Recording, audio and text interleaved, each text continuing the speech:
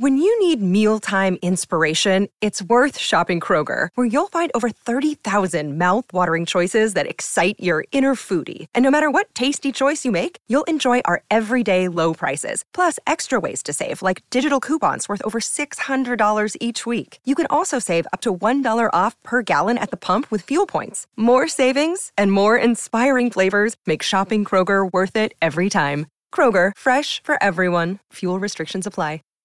Save big on your Memorial Day barbecue, all in the Kroger app.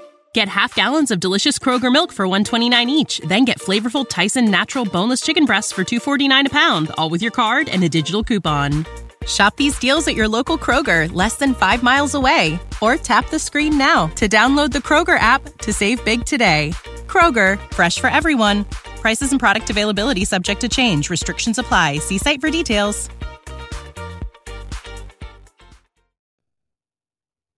Are you like me and thought one day, I want to start a podcast? Well, it's easy. All you do is go to Anchor FM and sign up for free. Then all you do is you can record from your computer or your phone. And next thing you know, all you do is upload your episode. And then like magic, Anchor just goes poof and releases it everywhere. To Apple, to Spotify, you name it, it releases it there. It's easy, it's simple, it's fun to use, and like me, I'm not very technical oriented. Again, easy. Not like the rapper, but it's easy, if you get what I mean. So again, go to Anchor FM, sign up, and start being a content or podcast creator today.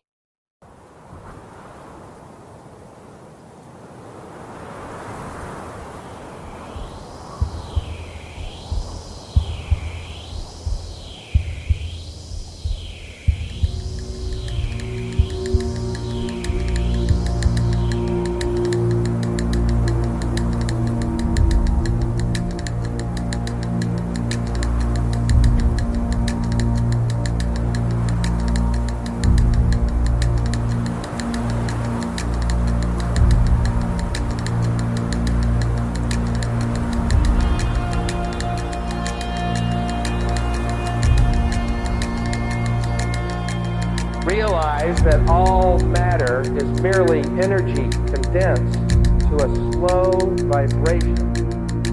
That we are all one consciousness experiencing itself subjectively. There is no such thing as death. Life is only a dream, and we are the imagination of ourselves.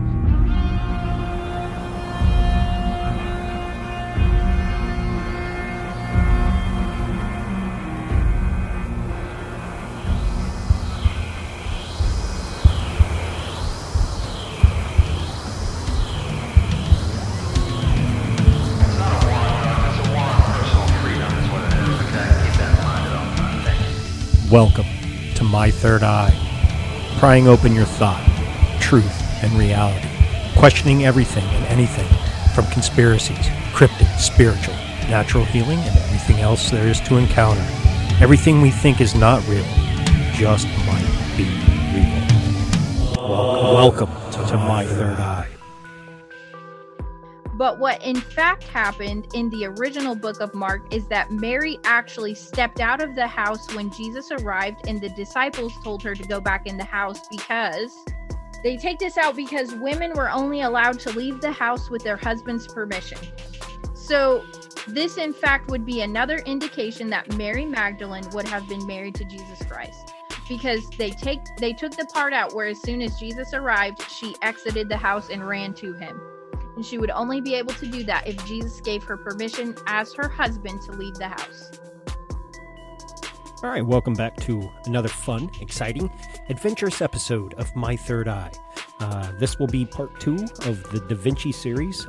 Was supposed to be released last week. However, we know that I can be half retarded, and somehow I erased a lot of my episodes. But I was able to get them back. Thanks to Shane from Inquiries of Our Reality. Go give him a follow on Instagram, and go hit him up on anywhere you find a podcast. He puts out some good content over there. And also he's one half of he's the other host of Bizarre Encounters, along with myself, which will be launching here in a couple weeks. So, keep a lookout for that. If you like this episode, share it everywhere. Share it, like it, and share it some more. Also, if you want the full episode for just $3, head on over to patreon.com/My Third Eye Podcast. $3 gets you the full episode, and trust me, you can't beat it. That's $3 for a whole entire month. Cheaper than a gallon of gas. I will say, for $2 more, for $5, you get full-length episodes of The Tavern. You get all bonus material, and you get full episodes. So I think the $5 tier is more bang for your buck, if you ask me. But hey, I get it. $3. Hey, that's fine. That's all you can afford. Show your homie some love here. Other than that, hit up YouTube. Go over there, like, subscribe. I don't care if you watch. I always say this, just like and subscribe, get the numbers up there so the content gets more growth. I can't thank the growth that I have had in the short time that I've started the YouTube. And wow, some of the videos over there getting a lot of views. And for a humble little guy here in central Pennsylvania, that's pretty amazing. So I never thought I'd see that. But hey, you start a podcast, you didn't think anybody was going to listen to you, and the next thing you know, you're being heard around the world, and you have a platform. So, having said that, if you have any encounters of the bizarre kind, hit up Bizarre Encounters on Instagram, or myself, My Third Eye Podcast, or Inquiries of Our Inquiry on Instagram as well. But Bizarre Encounters does have its own IG page, so hit us up. It's been doing pretty good. We've been booking some guests over there through that. Also, if you want to be on this show and don't want to go on Bizarre Encounters, that's cool. Come over here, or do whatever. Make sure you hit up Open Minds Media. Good things coming out. With Shane and Kyle from the Big Dumb Podcast. The two that are founding the Open Minds Media. And go give them a like, subscribe, and follow. And give this podcast a 5-star rating and review, or just walk over to Spotify and give a 5-star rating and walk away. That's all you got to do. But having said that, thank you guys. Hit up the merch, 20% off if you enter My Third Eye, MY, the number 3 RDEYE. Get 20% off anything in the merch store. Everything's in my link tree. And enjoy the show. All right, welcome back, ladies and gentlemen. I have returning guest Julia, the host of Cosmic Peach Podcast, for part 2 of Da Vinci.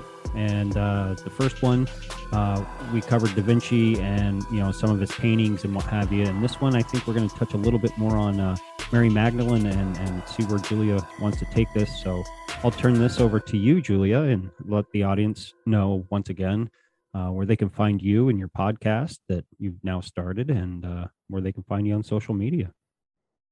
Thank you, Ghost. Yes, so I have Cosmic Peach Podcast. It's available on Amazon and Apple, Spotify, Google, wherever you listen to your podcasts. And today, so I wanted to kind of set up who Leonardo was before we got down into the really heretical part of his life. Okay. Because it's hard for me to tell this part of the story without kind of lining everything up that had happened to Leonardo in his personal life that led him to this point.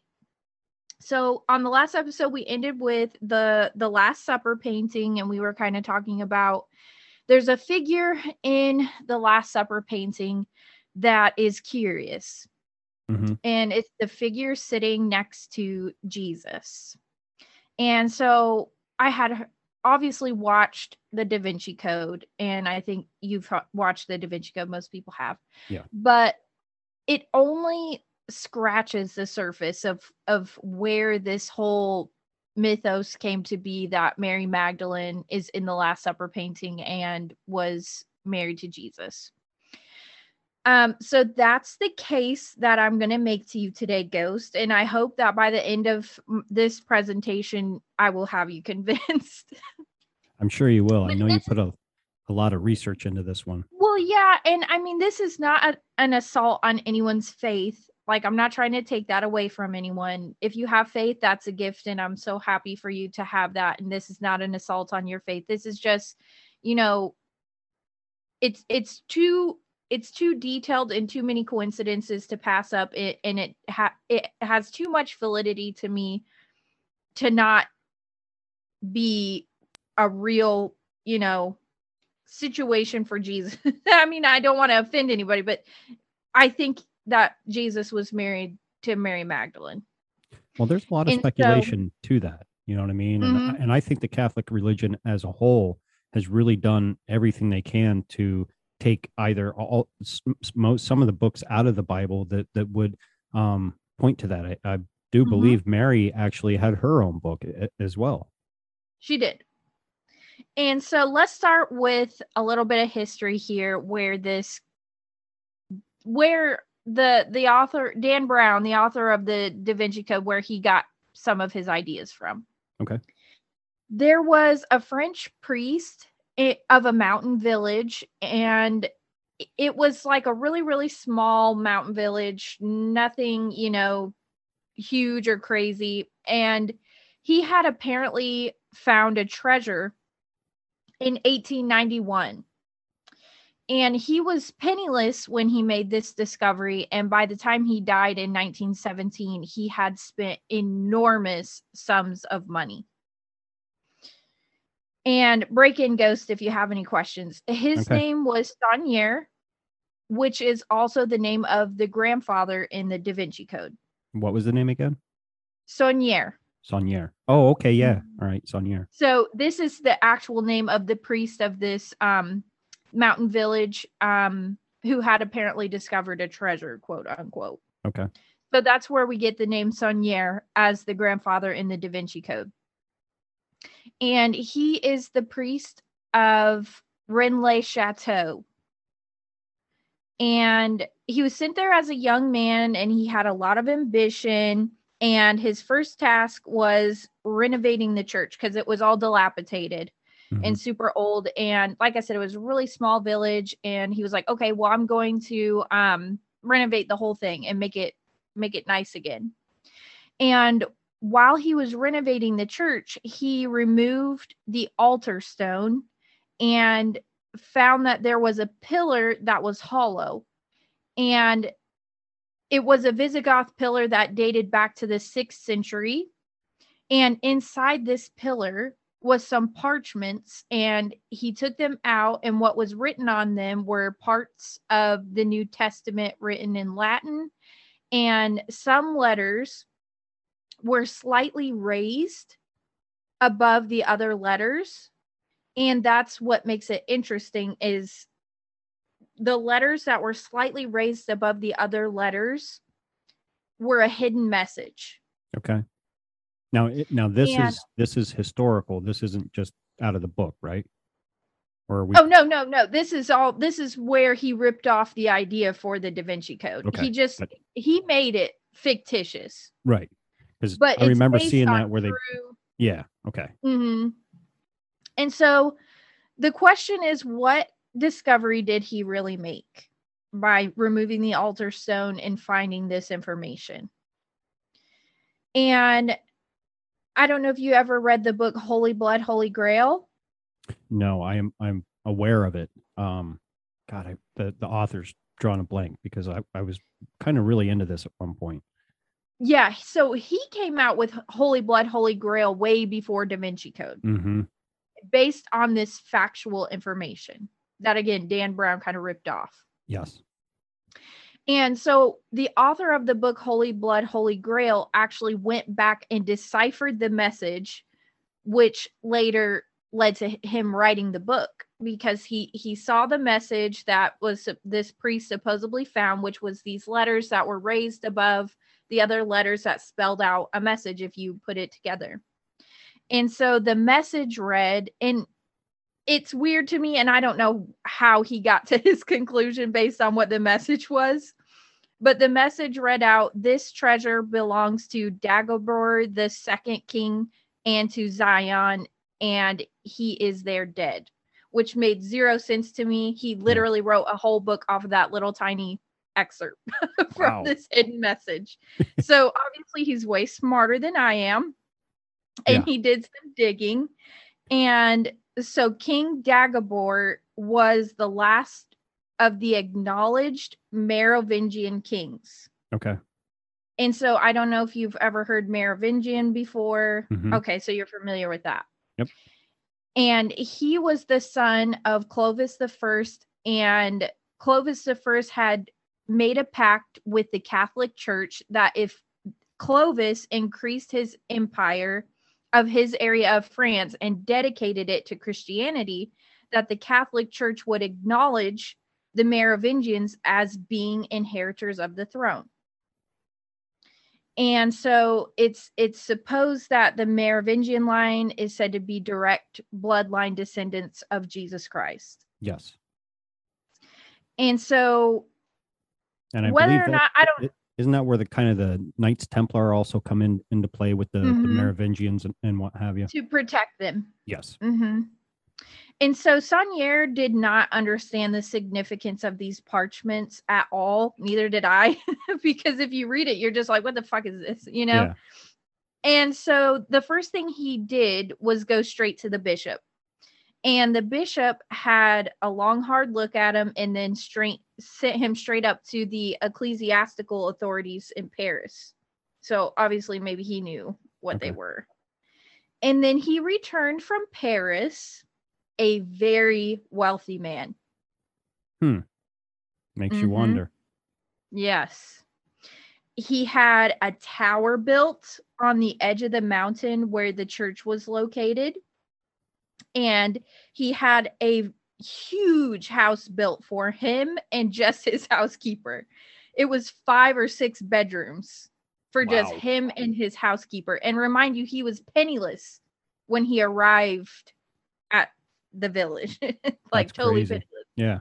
And then he discovers these parchments, goes to the bishop. The bishop's like, you need to go ahead and take these to Paris. Let them look at it. And then he comes back exorbitantly wealthy. So the Vatican must have known what the hell he had. Right. And so he calls his house La Villa Bethany. And that is important. And we'll talk about that later. But remember that he named his home La Villa Bethany. Okay. And he had the whole entire road from the base of the mountain all the way up to the church paved, which is unheard of. Yeah, back in that day, very unheard of. Mm-hmm. He was an ordinary, humble country priest, but then suddenly it appears he discovered something that made him an extremely wealthy man. And what was his church called? His church is the Church of Mary Magdalene. No shit. Yes.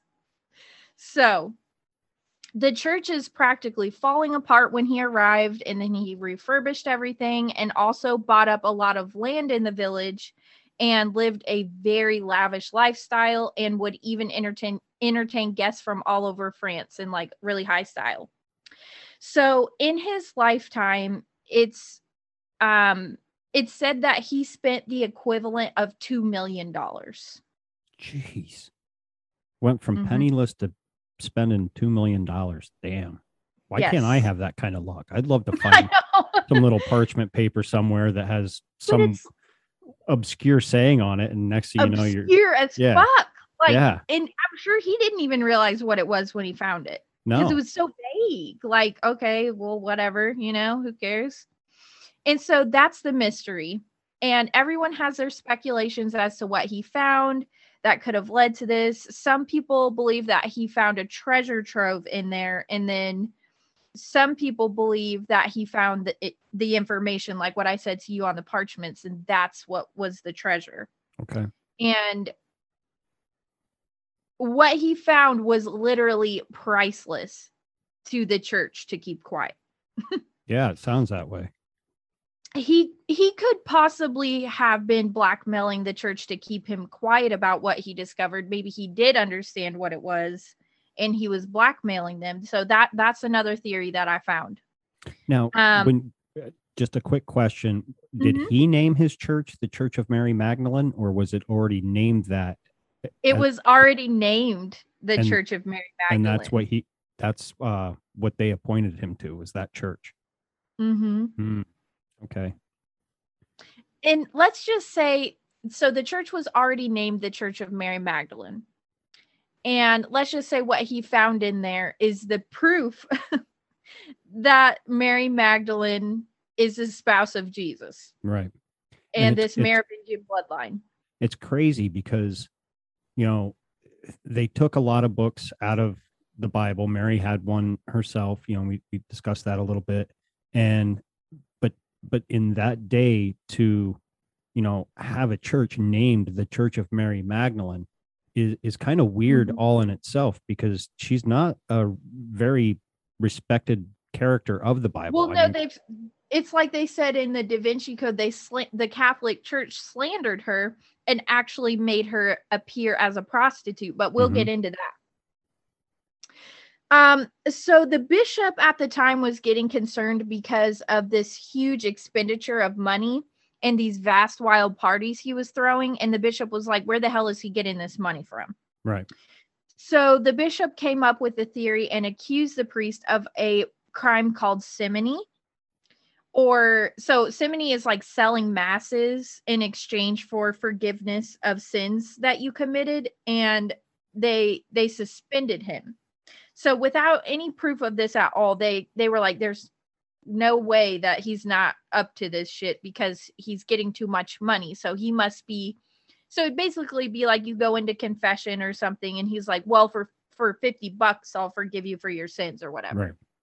Right. So they accused him of doing that. And he was suspended. And so the priest took this all the way up to the Vatican and was immediately reinstated. Oh, shit. Mm-hmm. And so he gets suspended of this crime that they think he's committing. And he's like, no, I'm not. Takes it all the way up to the Vatican. He gets immediately reinstated. But shortly afterwards, he dies suddenly. So died of suicide. Two sword whacks to the back of the head. Well, it's even more bizarre than that, Ghost. And it's funny because it reminds me of Stanley Kubrick, because they were like, all right, we'll play, make your movie. Let's see what you do. Mm-hmm. They see the movie, dead. Yeah. They find him dead the next day. And so it's like, okay, yeah, all right, we'll reinstate you. Mm-hmm. Dead. Yeah. So it's like, okay. So he dies of a stroke. But what is most curious is that 10 days before his quote unquote sudden death of a stroke, his housekeeper had already ordered his coffin. What? Yes. Oh, shit. So that's just a little bit of like, there's something more going on here. Yeah. Obviously. And it's funny to think, because, people like you and I and others look into this stuff and, are fascinated by it, and the conspiracy end and the wild tales that involve a lot of these topics that we discuss. Hearing that, it's kind of neat, because it was actually going on back then. You know what I mean? Kind of what we're doing now, only without the technology to do it. You know what I mean? It's weird. So it's kind of like. And the thing about it is, Ghost, is why I said I'm going to make this case to you, and I'm going to try to convince you that this is what's going on, is because I believe this is the biggest cover up in human history, just like they said in the movie. But I'm not playing. I think this is the biggest cover up in human history, because if this is true, it changes everything. Mm-hmm. It changes everything that we think is true.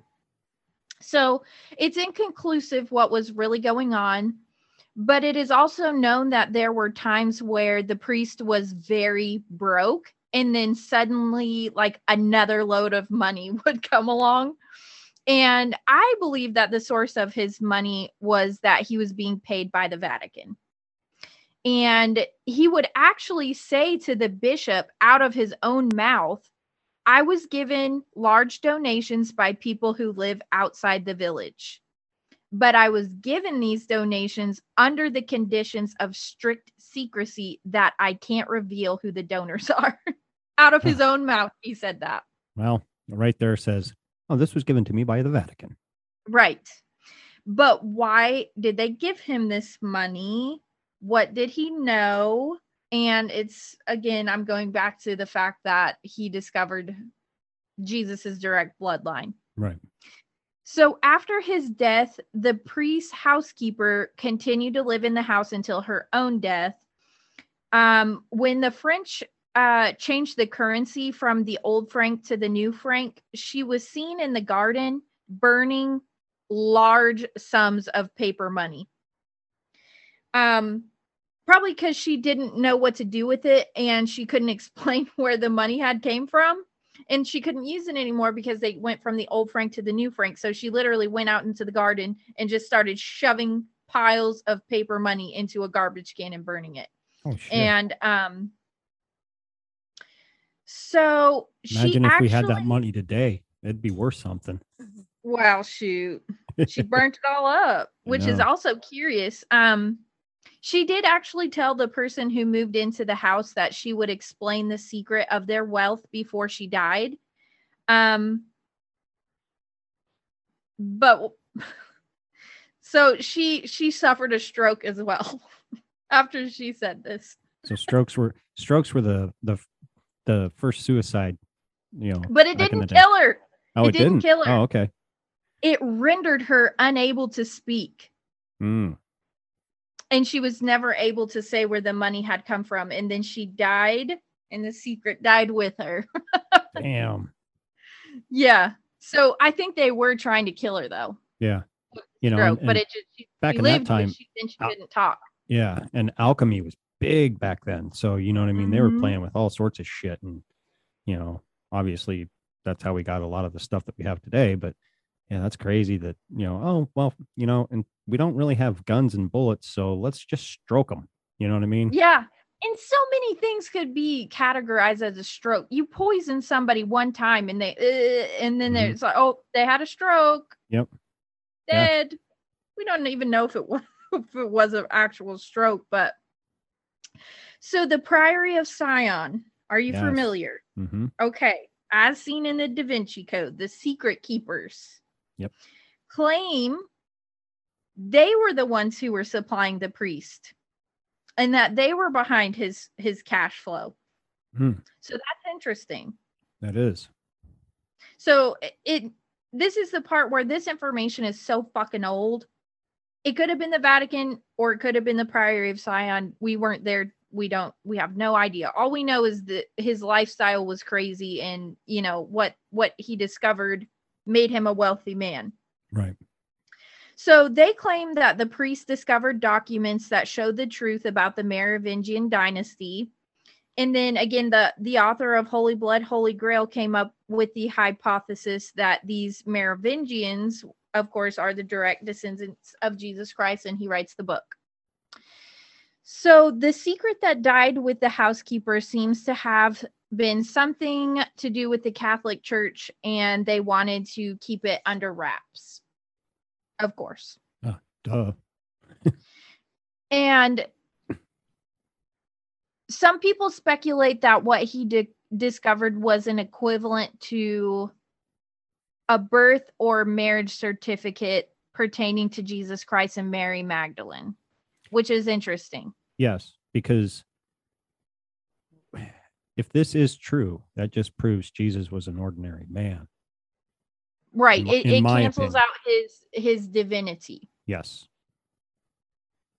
Which again, I'm not trying to offend anyone. This is just this is just how it is, Yeah. I say it all the time on my podcast, believe whatever you want to believe. If it makes you a better person at the end of the day, that's fine. I don't care if you believe in Satan. If it makes you a good person, you're not killing people and you're being kind. And you're not, not hurting kids, whatever. So some people believe that he found a genealogy of the bloodline descendants. Or some people believe he found an actual corpse. Ooh. So, because it was in a pillar. Mm-hmm. It could have been anything. It literally could have been an actual corpse of like a very, very important person, such as like Mary Magdalene's bones or ashes, or like some way of tracing DNA back to Jesus. Like we would have been able to do that now. Because there was a yellow marker on the outside of the church that would signify that a very, very, very important person was buried there. Okay. And the church is the Church of Mary Magdalene. So you can draw conclusions from that. Right. And I do remember from back in the day looking into this and watching documentaries and the authors of the Holy Blood and Holy Grail being interviewed. And that was a common practice, is, you buried important people under the altars of these, churches and what have you. So. Yeah, that is correct, Ghost. That's all, it's crazy that you're bringing this up, because it's all just like flooding back in my head. I'm like, oh yeah, I remember, hearing this, because I was never a big reader. I tried reading Dan Brown's book that, he obviously ripped off from Holy Blood, Holy Grail, but I always loved watching documentaries on this type of stuff. I was always fascinated with the Knights Templar, where, the origins of Friday the 13th, which obviously was yesterday, and oddly enough, we're talking about this today. But yeah, it's as Ryan would say, it's fascinating. It is fascinating. Yes. If you're going to read one, don't read Da Vinci Code, read Holy Blood, Holy Grail, because he basically ripped it off. Yes. From that author. And it's just so interesting, because okay, so back to the story. If the Priory of Sion was responsible for funding the priest, it would also make sense because they were attempting to reinstall the Merovingians to their rightful birthplace on the throne. Makes sense. And Sir Isaac Newton was actually alleged to be one of the Grand Masters of the Priory of Sion. But I personally think it was the Catholic Church that was funding him to keep him hushed. Okay. And I think they do mention in Da Vinci Code that Isaac Newton was in the Priory of Sion. I don't know if they mentioned that he was one of the Grand Masters of the Priory of Sion. So he could have thought himself a bloodline descendant. Now, with the Priory of Sion, is that more loosely based on, a theory, either from Dan Brown or from Holy Blood, Holy Grail, or was this an actual documented? It's still going on today. Okay. All right. That makes sense. Still going on today. And actually, the author of Holy Blood, Holy Grail tracked down the Grand Master of the Priory of Sion the current Grand Master of the Priory of Sion, when he was writing his book. Okay. And went and talked to him face to face. So he said that he was very secretive, didn't really share a lot, had a great poker face. But it's something that was going on as recent as like the 80s. Wow. When he wrote the book. Okay. So yeah, I don't see why a secret society would just disappear. You know what I mean? Right. So it's still, and to this day, I believe they still have the Priory of Sion. So on to what we've all been waiting for is the Da Vinci connection. So now that the listeners know a little bit of the background on Da Vinci from the first episode, we can just dive right in. So as we talked about previously, Leonardo was a heretic, among other things. He also had a kind of sneering attitude towards the Roman Catholic Church. Very. And he was very critical of the church. And as you remember back to our previous conversation, I believe it's because he was allowed down into the library. That is my personal speculation, is that he became heretical after he saw what all has been hidden from us. Gotcha. It makes sense. Including Mary Magdalene. That would take away Jesus' divinity. Yeah. And that would make Mother Mary, they said she was without sin. My ass. Right. That would have meant she got pregnant in the normal way that people get pregnant, that would have meant Jesus was, do you see what I mean? Yeah. And that would make you heretical. Nobody, and this is the thing that baffles me, and nobody questions why a 12-year-old girl gets pregnant by divine intervention. 12, like that. No, she was pregnant before she married Joseph. Mm-hmm. Yeah. And who marries a kid? Man, Ghost. And child brides were all the rage back in like the Old Testament. Yeah. Harems of child brides. Yeah. Actually. And nobody has a problem with that. I don't get it. So actually, Ghost, you might be interested. I did an episode. I'm going to release it in a week or two with Shayla about Elvis and Priscilla. She was a child bride. Yes. Yeah. She was 14. I actually, I had her on. I haven't released it yet, but yeah, that's a future episode of mine as well. Mm-hmm. So, and I mean, it's just like, it's kind of a common thing that shouldn't be a common thing, but you know, I have a 14-year-old in my life right now. They're not ready to get married. Save big on your Memorial Day barbecue, all in the Kroger app. Get half gallons of delicious Kroger milk for $1.29 each. Then get flavorful Tyson natural boneless chicken breasts for $2.49 a pound, all with your card and a digital coupon. Shop these deals at your local Kroger, less than 5 miles away. Or tap the screen now to download the Kroger app to save big today. Kroger, fresh for everyone. Prices and product availability subject to change. Restrictions apply. See site for details.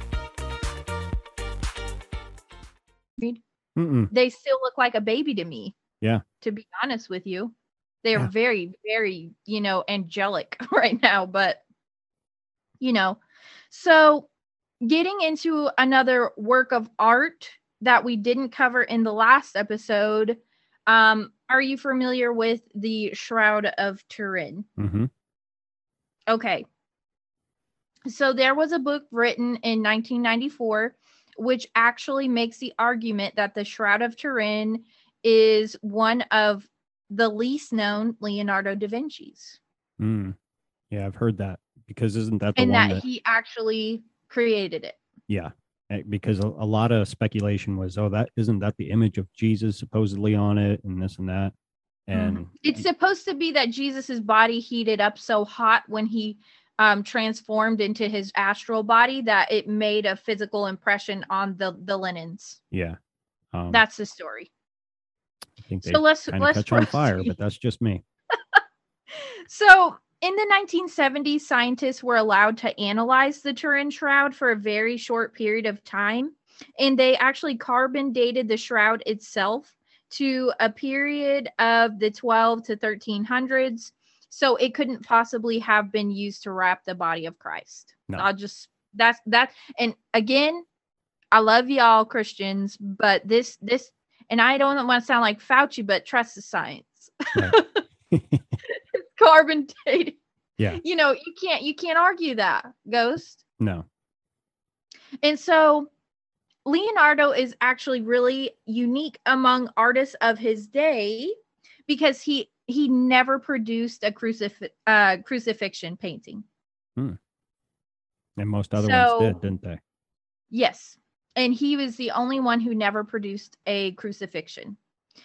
What he may have been doing by putting this up is actually a kind of crucifixion substitution. Okay.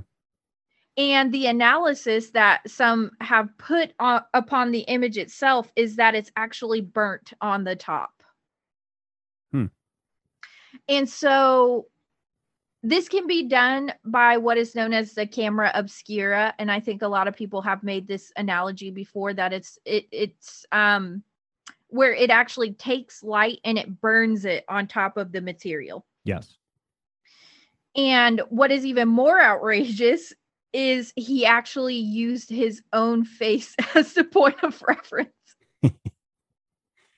So I think Da Vinci, the whole time after learning this, to me, what I'm getting is he spent the rest of his life trying to prove the lie that existed out of the Catholic Church. Kind of like a Kubrick. Yeah, exactly. Mm-hmm. And so, remembering back to the first episode where I pointed out that he was notorious for painting himself in his artworks, you remember? Mm-hmm. He even painted himself into the Last Supper. Mm-hmm. This would have appealed to his sense of humor. Right. Okay. And as a side note, I saw something on the Vitruvian Man, you Mhm. know, okay. And what they have discovered is that every part of the Vitruvian Man corresponds with the inside of the Great Pyramid. Oh, shit. And if that's true, there are more chambers yet to be discovered. And they won't let anybody go in there and do nothing anymore. Isn't that so crazy, Ghost? Mm-hmm. That is crazy. That's just a that's side awesome, thought, but that was a good find. And so the Last Supper painting, we have Jesus with a red, you know, whatever they call him, his dress. Yeah, like a scarf or garb. Yeah. Yeah. But then he has the blue cloak. Yes. And then the figure on the side of him has the exact opposite clothing. We've already talked about that. Mm-hmm. But the figure is leaning away from Jesus. And it's supposed to be young Saint John. Young Saint John. Yeah. And the space between the figures, right? They call it the chalice in the Da Vinci Code. Yeah. That Leonardo is giving us the chalice. But because Dan Brown is a douchebag and he didn't do his own research and he just ripped some shit off, if you actually look at it, he's giving us the letter M. Is there any way you can pull up the picture? Yeah, let me, because I'd like to have look at that again, because I do remember there was something with that, with it forming the V or a chalice and the leaning away of each other, but yes. So Ghost, so that's why you should it's like you always say, think for yourself. Mm-hmm. This is my take.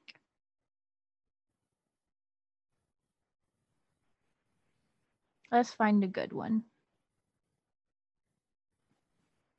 So he's giving us the M. Do you see it here? Boop, boop, boop, boop. Oh, okay. Yeah. All right. If you go above her head and then down up Jesus's arm and down again forms the M. And look where he's pointing. Up. Yep. That guy's pointing up. But let's just take it literally. Like if you're going to point up and then go down and then go up and then come down. Yeah. It's just so. And now if you look at that elbow in the blue over here. This could be the other. And then he's got his hands up. So it's like another hand. Yeah. Or like saying this is where it stopped, like go yes. up, down, stop. Up, down, up, back to the hand. And to me, this is very. And then we got the knife again. Yeah. The knife and then the guy freaking out. It's just crazy. Whoops.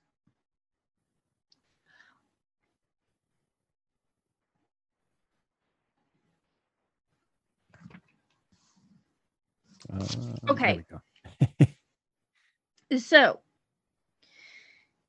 this could be Leonardo telling us Mary Magdalene was at the Last Supper sitting next to Jesus in a position of status. Okay. Because Jesus is in the center of the table. He is the most divine, right? He's in the middle. And then the person who would be directly next to him would also be a person of status, right? His other half. Yeah. Okay. And as we pointed out in the last episode, no chalice on the table. No cup. No. People are only able to see what they're told to see, which is why, again, think for yourself. Don't take it at face value. And so I'm going to go back here. I'm going to share again, actually, because I forgot. You're going to love this, Ghost. This is going to rock your world. Are you familiar with the Madonna of the Rocks? I've heard of it. I'd have to see it again. Okay, can you see this? Hang on, let me move our pictures out of the way. Okay, yeah. Okay. So there are two versions of Madonna of the Rocks. The first one that Leonardo painted was unaccepted by the church because he hadn't painted halos on the figures. And so the Madonna of the Rocks depicts the flight of Jesus and John the Baptist from King Herod during the infanticide. Okay. Jesus is with Mary. In the one that the one that they ended up accepting, Jesus is with Mary and John the Baptist is with the angel Uriel, who is his guardian. Yo, do you know who Uriel is? Man, I haven't dove into that. All I know is that's John the Baptist protector. Ryan actually just did an episode on Uriel, and Uriel, if I'm not mistaken, and I take this right, is the true light bearer or the bringer of wisdom that everybody gets Satan confused with in the Bible. Oh, so he's the true Lucifer. Mm-hmm. That's interesting. Yep. And to be the guardian of John the Baptist, who would later baptize Jesus. That's interesting. Very interesting. So some people say that it was unaccepted by the church because of the juxtaposition of Jesus Christ and John the Baptist. Okay. John the Baptist being older than Jesus and John the Baptist was a descendant from the Aaron line, which made him a priest Messiah. Okay. Okay. And Jesus Christ was also a descendant from the Aaron line and the Davidic line, which would make him not only a priest Messiah, but also a king Messiah. Mm. And the fact that John the Baptist, I'll just say it to you like this. The fact that John the Baptist baptized Jesus as the Son of God, the Roman Catholic Church would prefer us to believe that Jesus was doing all the baptizing, and who the hell is John the Baptist to baptize the Son of God? Right. But if you look at the genealogy of the family, it adds up perfectly, which is something that the Catholic Church would have liked to sideline. Okay. So if we look at the heretical version, which is right here. Now, in this picture, which one is Jesus? Is Jesus the one with the two fingers up, or is he the one being held around? Okay, so you have Mother Mary, okay, with her arm around an elevated John the Baptist, okay, who is kneeling. Yes. And then you have the angel Uriel with a lower positioned Jesus. Yeah, who has his fingers up, and he's bestowing the blessing onto John the Baptist. Okay. So this scene is not in the Bible, of course. This was invented by the Roman Catholic Church because the embarrassment that John the Baptist would have had the authority to perform the baptism ritual on Jesus. So they concocted this story that when they were babies, baby Jesus bestowed upon him the permission or the blessing to baptize him later in life. I mean, come on. Mm-hmm. Yeah. That is such that is so retarded. And I'm sorry to use that word, but it's retarded. So they're saying that while Jesus and John the Baptist were running from the infanticide of King Herod, they stopped on a side street.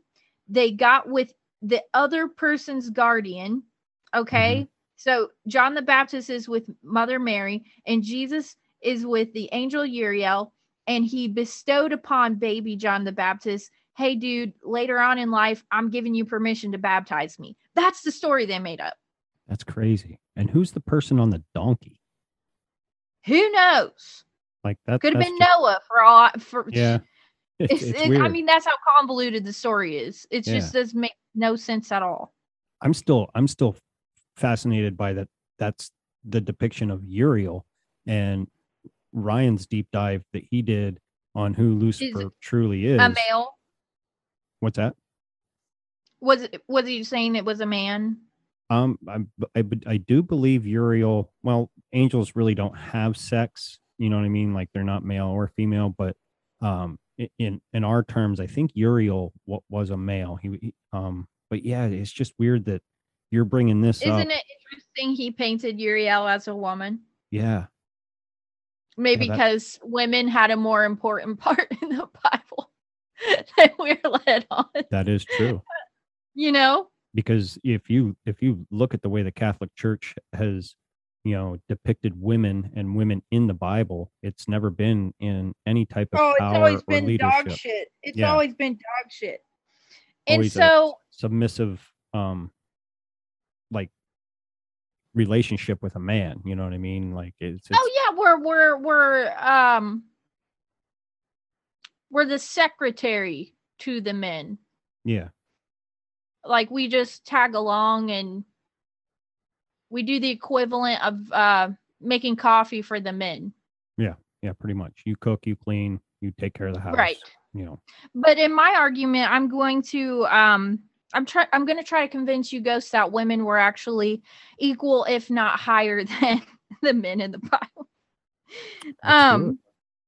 Which would make sense, right? I mean, okay, but let's get back. I don't want to tangent too much, but so the scene that was commissioned, and I roll that this ever even happened. I think Leonardo also rolled his eyes at the story, which is why when we look at the heretical version, which is the one that I have pulled up for you here, the babies are with the wrong guardians, and this is going to get a little tricky. But you remember he loved inversion. Mm-hmm. So let's put him with the right guardians. This is Jesus. We'll put him up here with Mother Mary, right? And we'll put baby John the Baptist with Uriel. If we flip it, Jesus is elevated above John the Baptist, and he's bestowing the blessing onto John the Baptist, who is kneeling to receive the blessing, right? That's how it should have been. But how did he paint it? Painted it completely backwards. He painted baby. So let's just pretend that let's not change the characters, right? Let's pretend that this is exactly how he wanted it to look. And let's say that the little boy that's kneeling with the cross is Jesus. Okay. And let's say the little boy that is in a lower position with his fingers extended, bestowing the blessing, is John the Baptist. Because he's with Uriel. Mm-hmm. It would appear John the Baptist is blessing Jesus. Yeah. And that's so heretical. Yeah. That so that would make Jesus kneeling to John the Baptist to receive the blessing. That's crazy. He was such a badass. I mean, can you imagine presenting that painting to the Catholic Church? Oh, especially in those days. I mean, even today, but man, wow. And so, let's see this one. This is the original right here. This is the one that was kind of like somebody copying it. But this is the original right here. So we got Jesus. So that's supposedly John the Baptist, and that's Jesus bestowing the blessing on him. But if you turn it around, actually Jesus is receiving the blessing from John the Baptist, which makes it heretical. And then he eventually added the halos, you see? Okay, yeah, I do. But there's something else. Can I point out something real quick? What? There's no halo over Uriel. Which is also very interesting. Yeah. In Which that the fact kinda- that Uriel is a woman. Yeah. And the fact that that is supposedly from the research that Ryan did is the true Lucifer. It is. Which would And mean what if Lucifer? it's not a What if divine Lucifer individual. was a woman? Yeah. I don't know. Something to think if about. Uriel is the true person of what people call Lucifer or Satan and what have you, that would make sense why there's no halo around Mm-hmm. the head, because that means they're not of holy, you know what I mean, or divine. Yeah. No, that's crazy. I didn't even think of it like that. Dang, Ghost. That's true. Yeah. And it's funny, and if you take it for how it is, Satan has his arm around little baby Jesus, who is then giving the blessing to John the Baptist. So is that an unholy blessing? Is that what he could be depicting? So that would be like an unholy baptism. Yeah. Yeah. Wow. I'm telling you, Ghost, he was way ahead of us on everything. And this is just my humble opinion, people. You know, I'm just looking at it. Me too. Taking the information that I've recently learned and applying it to what I'm looking at. And it's crazy. Well, I'm about to blow your mind one more time, Ghost. Because there's something else in this painting. Okay. Can you please look at the formation of rocks that's coming out of the Virgin Mary's head? Okay. What does this look like to you?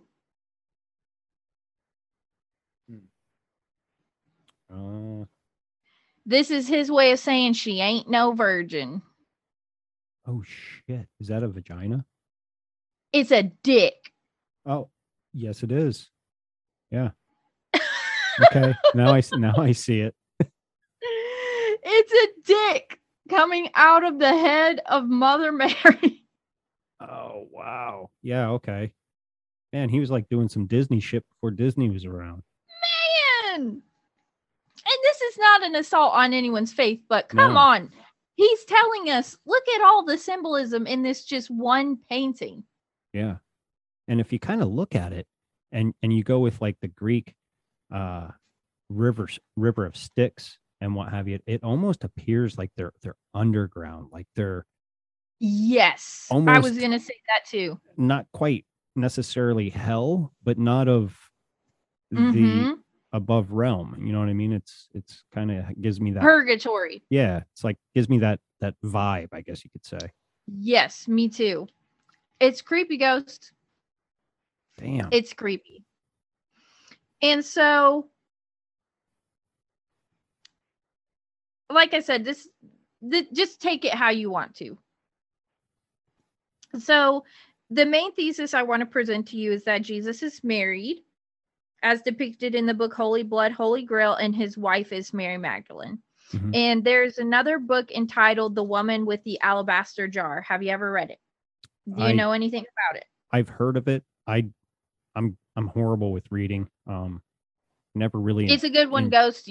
You'd like it. Never enjoyed it. I should probably sign up for Audible, and because I was thinking about doing that too, because it's kind of like Audible's kind of like listening to a podcast, except it's a book. And so the Woman with the Alabaster Jar also makes this argument, and it's written by a woman who was a staunch Roman Catholic. Oh. And she believes the Holy Grail is the sacred feminine, the lost bride. Because what do they call Jesus? The bridegroom without a bride. Where's the bride? Yeah. So those dicks in the Council of Nicaea took out this very important part of our story, of our history, and of women in general, because they were weak in cowardice, and men did not want to acknowledge the power of the feminine because of the fact that if Jesus was married and had a child, it would diminish his divinity. But it actually enhances it to me because there is a sacred union between men and women. Yes. And I think that's shitty as fuck that they would have taken that out. Okay. So there's a passage in Mark of the anointing of Jesus by the woman with the alabaster jar. And now the book of Mark is in the Bible, right? Yes. And so it's the anointing of Jesus by the woman with the alabaster jar at the banquet in Bethany. So first of all, the anointing scene takes place in all four gospels, and there are only 4 stories that do. One is the baptism of Jesus. The other is the multiplication of loaves and fishes, the crucifixion, and the anointing by a woman, which gives you an idea compared to those other stories how important this was. Okay. If you're going to put the multiplication of loaves and fishes, the crucifixion of Jesus, and Jesus getting baptized, and the anointing of a woman, that says something right there. Yeah. And so when you research anointing, it actually has sexual connotations in the ancient world. Oh, and I did not know that. Yes. The anointing by a woman was actually a nuptial rite in ancient cultures. Okay. So everyone in the New Testament is Jewish until proven otherwise. We can agree. Mm-hmm. And Jesus is a rabbi. Mm-hmm. It was commonplace for Jewish rabbis to be married. In fact, it was expected. So Jesus would have been required as a member of the Davidic line to marry. And not only was he required to marry, he was expected to sire 2 sons by the time he was 40. But he died at 33. Well, I believe he was married and he was doing what he was supposed to do. Right. Yeah. And, yeah. And so the Feast of Cana is mentioned in the book of John. And it doesn't describe the actual wedding itself, but it describes the feast. So in nowadays terminology, it doesn't describe the ceremony, but it describes the reception. Can I just touch on something real quick that kind of came to mind right after I said he died at 33? Is the story that we're given. If you and he was supposed to have 2 male sons by the time he was 40. That means he died 7 years before that, and 7 is supposed to be the lucky number, or the number associated with Jesus, and it's the number of completion. Yeah, which is isn't that odd. funny? Yeah, I don't know why that came to me. I don't know. It well, hit you're me in the head, empathic, Ghost. So it's I just felt like I needed to point that out and well, yeah, that's why I like talking with you. I like talking with you because you look into it even more, like as I'm going along with the information, you're picking up on things, you're tuning into it, and you're actually like engaging in the process, which is what I love. Well, you get because it's like my gears are spinning. You know what I mean? It's yeah. And so it was called the Feast of Cana, and it's basically the wedding reception, right? And it doesn't describe the ceremony, but it's describing the reception. And what is described is that Jesus' mother, Mary, tells the servants that they should do whatever he tells them. And so when they're told to go get more wine, they must go get more wine, and so on. But the only person at a wedding who would be allowed to do this would be the groom himself. Okay. Back then. Yeah. So why the change? Well, basically what I got from that passage is that it's Jesus' wedding reception, and he's saying, bring wine, bring food, let's celebrate. Okay. I just got married. Like, this is a party. And so Mother Mary is there. And let's say she's not this, divine figure that she's made out to be. She's just Jesus's mother. She's like, hey, do whatever he says. He just got married. Okay. We're celebrating. So that's kind of like another, another passage that would lead to him having actually been married. Okay. I was listening to that, and I heard it kind of backwards in my mind. So now I get good. where you're going. Yeah, I get where you're coming from. So Mary Magdalene is depicted as anointing Jesus on 2 separate occasions with an ointment called spikenard, which was only allowed to be used on those of the Davidic line. And Jesus is, of course, from the Davidic line. So how do we know it was Mary Magdalene? The Gospel of John spells it right out. It says, the woman who anointed Jesus and washed his feet with her hair was Mary, the sister of Lazarus. The same Mary that shows up in all the legends off the coast of France, that it was Mary, the sister of Lazarus, who brought the Holy Grail to the shores of France. Which, if I'm not mistaken, they make the argument that the Holy Grail could have been a child. Yes. And it says Mary Magdalene and her friends brought the blood royal to the shores of France, not in a chalice, but in the veins of a child. The blood royal. Or if you look at it in a different way, that V or the chalice could represent a womb.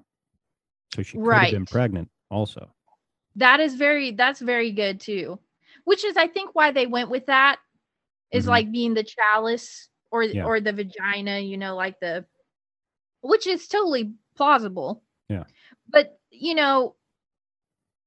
no one knows what happened to her. I mean, no one knows where this child is. But that's not the point. I think the child is there to prove the union of Jesus and Mary and the sacred union of the masculine and feminine energies. That's what I think the child is there to serve, the point that you have masculine and feminine, the unity, and then you give birth and you have a child, and that's how you reproduce. That's how we are here today goes. Like, that's normal. It also kind of, you can take it in a creation sense of when God supposedly created Adam and Eve and what have you. And this is just a reinterpretation of Jesus passing on creation and, and the birth of a child and creation of a child is a very beautiful thing. You know what I mean? I'm a father, and that is one of the most beautiful moments of my life when I saw my daughter being born. Like I can't compare anything to that. You know what I mean? It's beautiful. It's why we're here. Mm-hmm. Yeah. And it's you're the masculine and the mother of your child's the feminine, and you are in a union. You conceived a child, and now you have a child, and you're raising your child, and it's just, it makes no sense to me that Jesus wouldn't have wanted the union of man and wife when he always talks about how important it is to get married. Right. And it doesn't make... What the fuck? Yeah. That's hypocritical as fuck, though, wouldn't it be? Yeah. And if this is true, it doesn't make, because some people would be like, well, wouldn't that kid have, special divine powers? No, it doesn't necessarily make him a demigod. It doesn't necessarily make, in my mind, Jesus. Well, where do I start? I'm bad shit. What you read in the covenant is cap. I was bred by the government. Fact check every head when it come to this upside down system. Had enough of it. Another sapien that's on the globe. Lost cold, looking for the direction, but don't nobody know. The only bit of insight that they ever sold me, I've been start to find out, doesn't really hold. Every highfalutin piece of shit hidden in a tie, high motives to align goals. Cheating on your wife, my ties at the 9th hole. Someone gotta die, they don't care, they itemize souls. Tit jobs from Botox to lipos, light bulbs in my head of where I might go. I'm on a tightrope, walking this edge, and I've been wondering if anyone loves me. Shit. And I've been wondering if anyone loves me. Yeah. Fuck. And I've been wondering if... Look, I've been hopping down this rabbit hole for quite some time to find lines that connect through to all their lies. They normalize a real life poltergeist to trust Pfizer with a remedy to make you right. The thought's sick. I'll take a chance and roll my dice, because something in my stomach isn't sitting right. I want a soul search, find a place to bring in light, but I can't, cause fuck, I'm bad shit. What you read in the covenant, it's cap. You were fed by the government. Fact check every head when it come to this upside down system. Had enough of it. We bad shit. What we read in the covenant, it's cap. We were fed by the government. Fact check every head when it come to this upside down system. Had enough of it. I want the power to shake shit and shift shape. Tap into pineal eye without a mistake. We have the power to live right and get straight, but they found a way to remove this they bitch made. Hey, keep on calcifying glands with your flow ride while I flow ride the valor of rhyme. I'm flying high by the seat of my pants. A beat speaking to me, know I'm talking back every chance. Hoping one day I make it overseas or to France, but in the Northwest I trip without a traveling band. Yeah. And that's word to my cat plug. I'm higher than giraffe puss. Look what the cat drug in. Now I'm scribbling this rap in the bathtub. At midnight I don't fill it up with the tap cup. Soaking in my cannabis suds. Anything for a buzz. Reclaim my residue inside of a dab jug. Peel through a fat stash, burning the last nug. I picture this dimension I don't want to come back from, but here I am, still stuck in the bathtub. My brain fried, but honestly I'm fine. I'd rather not have one. I'm bad shit. I'm fucking bad shit, and it's your fucking fault. It's their fault. Straight up. I'm done. I'm bad shit. What you read in the covenant, it's cap. You were fed by the government. Fact check every head when it come to this upside down system. Had enough of it. Enough of it.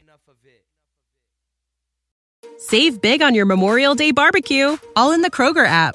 Get half gallons of delicious Kroger milk for $1.29 each. Then get flavorful Tyson natural boneless chicken breasts for $2.49 a pound, all with your card and a digital coupon. Shop these deals at your local Kroger, less than 5 miles away. Or tap the screen now to download the Kroger app to save big today. Kroger, fresh for everyone. Prices and product availability subject to change. Restrictions apply. See site for details.